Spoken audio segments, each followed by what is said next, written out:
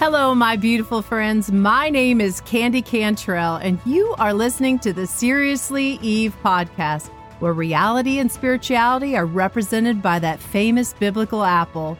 If you've ever picked your will over what God intended, then you are a sister I can relate to. The good news is we are forgiven, and what the enemy meant for evil, our Father God can turn to good. Happy to have you join this journey with us as we discover our worth through the God that chose Eve and chose you and me. Today, I want to talk about the different storms that we face in our life and how we react to them and what are we supposed to do and how do we fly above it? How do we actually find good from it? How do we clean up the wreckage that sometimes takes place? And what does God want us to do while we're in the middle of it? And I was thinking about the eagle. It is a creature that absolutely fascinates me from so many different levels, from relationship to strength.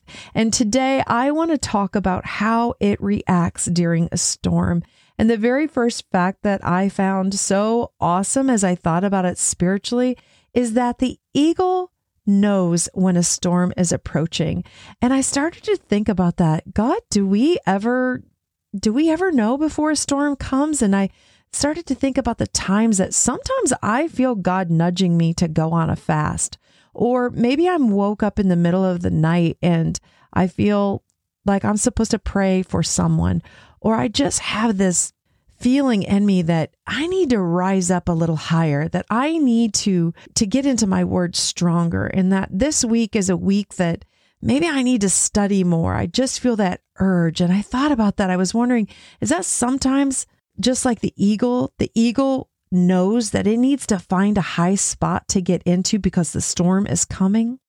And what that eagle does after it's found that high spot is it waits for the wind to come. And when the storm actually hits, it sets its wings so that the wind will pick it up and lift it above the storm. And I have heard that fact before, but for some reason this week, as I was thinking about it in my own personal life, I was thinking about how sometimes I just grab an umbrella or take cover and just let the rain beat against me and the winds blow. And I don't react the way that God wants me to. I don't dive deeper into the word. I don't find strength and keep my eyes and focus on Him. Sometimes I look at the storm instead of look above. And I was thinking about too how it said that when the storm rages below, the eagle is soaring above it. It's not that the eagle escapes the storm. It simply lets the storm elevate it higher. It rises above the wind that brings the storm.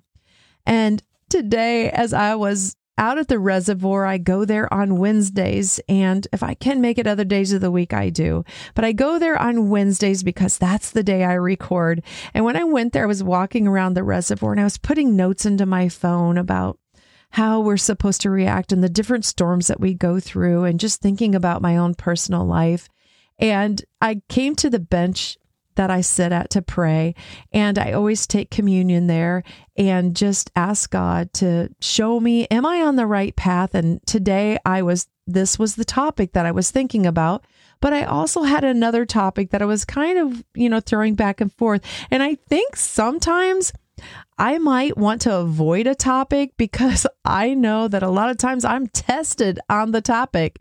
When we did the episode about our thoughts and in our mind, wouldn't you know, I battled one night the thoughts of something that had happened, and I had to grab myself and say, you just shared about this in an episode, and here you are not doing what it is you shared. And so I grabbed my thoughts together and I started thinking on God. And so I was like, okay, God, I just don't want to go through a storm because I'm going to talk about this. And it was so neat because as I was sitting there, we had rain called for our forecast for later today. But as I was sitting there, closed my eyes and was praying, I could hear thunder in the distance. And I just kind of chuckled. And I was like, all right, God, I'm going to talk about storms. I'm going to do this. And when I opened my eyes, there was a beautiful rainbow. It was a half rainbow over the water. And I just sat there and thought, God, that's your promise. That even if I talk about this, that you're going to be there. You're going to help me. You are always there. And as I was thinking about the rainbow, it then made me start thinking about so many people in the Bible who went through terrible trials and tribulations. And I started to think about John the Baptist. And I was just asking God, why? Why would these people who you loved so much go through so many terrible, terrible storms? And I began to think, Candi, if they didn't go through it, I wouldn't be able to open up the Bible and see how it is I'm supposed to be responding as I'm going through a storm. I thought those men and women in the Bible they're our map. They are what shows us how we're supposed to react and how we're supposed to stay focused and look to God through the storms, how we're supposed to rise above it and actually use the storm. And I think, how can we use the storm to our advantage? How can we use the storm to be a witness to God?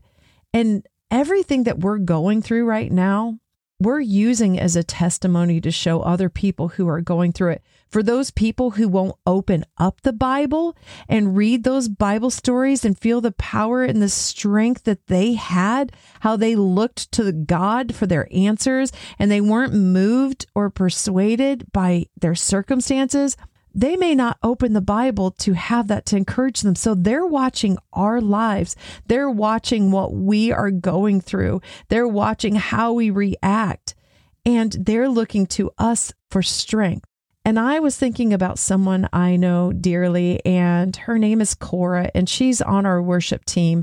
And I actually asked her to write something about her storm because her story is so sad and so beautiful all in one. And I have watched her as she has gone through these different storms, and she has definitely represented someone who has held their head up high and has looked to God through all of it. So I just want to read it to you. We are also going to have it on our website, but this is what she wrote.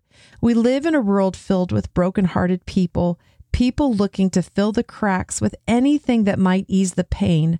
As a Christian woman, yes, Christ followers too, I found myself deep in that place a little over 3 years ago.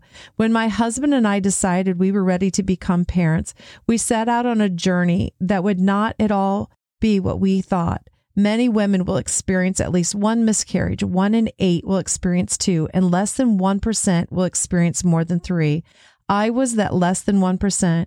My question to God became, why me? I thought you loved me. And where are you? 4 of my babies in heaven, and my heart was not only broken, but in what felt a million tiny pieces that just wouldn't fit together anymore. I didn't know who I was or how to live anymore. But in my spirit, I knew my anger with God felt misplaced, and I began pressing into him harder than I ever had before. I immediately was reminded of God's deep, unending love for me, and that while I was experiencing a pain like no other, God was right there feeling my pain with me.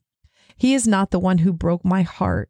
He proves it in Psalms 34:18.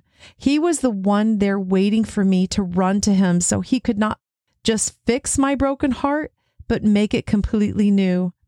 After those few years, I finally got my complete and miraculous baby boy, a gift from Yahweh.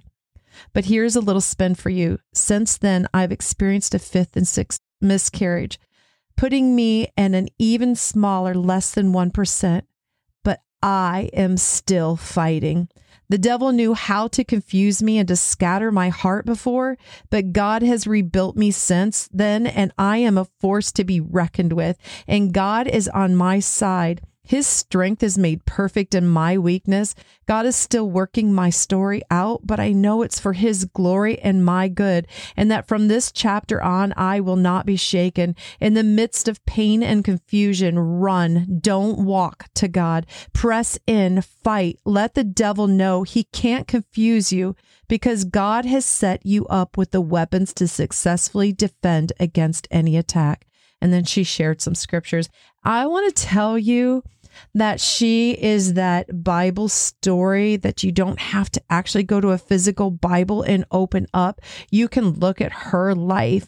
And I think of all the women she is going to be able to touch. I can't explain why such a beautiful individual would have to go through the hardship that she has gone through, but I do know that she is going to be able to touch so many women's lives that maybe one of you are listening to this episode right now.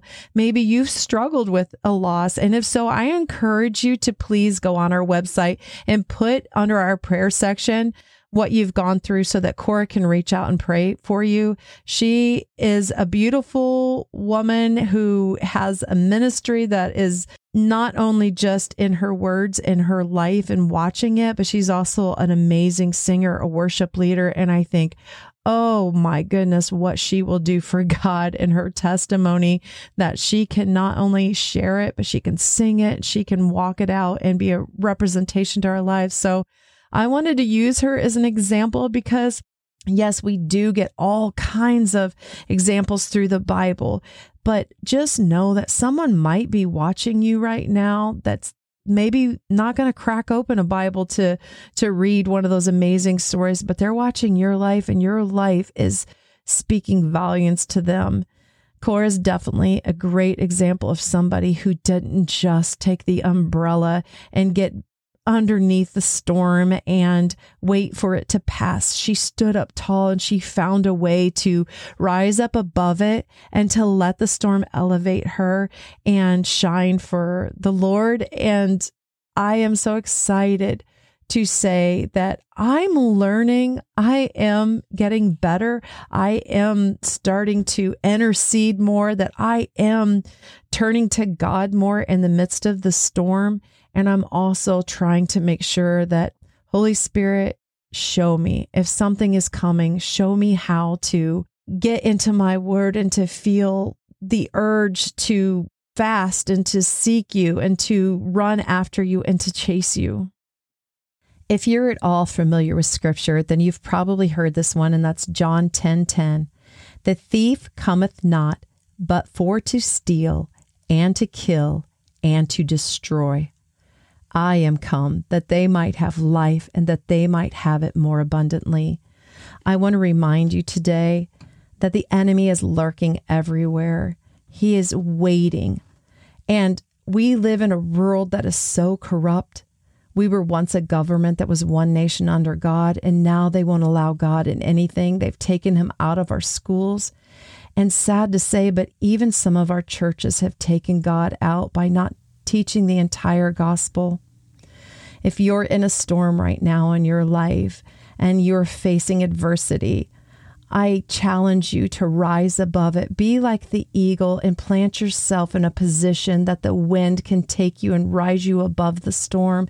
Keep your eyes on him and let your storm be a testimony to the person who's watching, that they can say, I can see the good. I can see the rainbow, the promise that comes after it. I can see what God has done for me, that he sent his only son to die for me so that in this world full of sin and corruption, I can find life and I can live for eternity. Wow, what a blessing it was talking with you today. You know, my prayer is that within every Seriously Eve podcast, something will resonate with you and impart that unconditional love of Jesus. If you felt that today, I would like to invite you to visit us at www.seriouslyeve.com for more content. Follow us on Spotify, Facebook, YouTube, and TikTok at Seriously Eve. Until next week, remember, chase God with everything in you and save yourself a lot of heartache by staying away from those forbidden apples. Love you and call you blessed.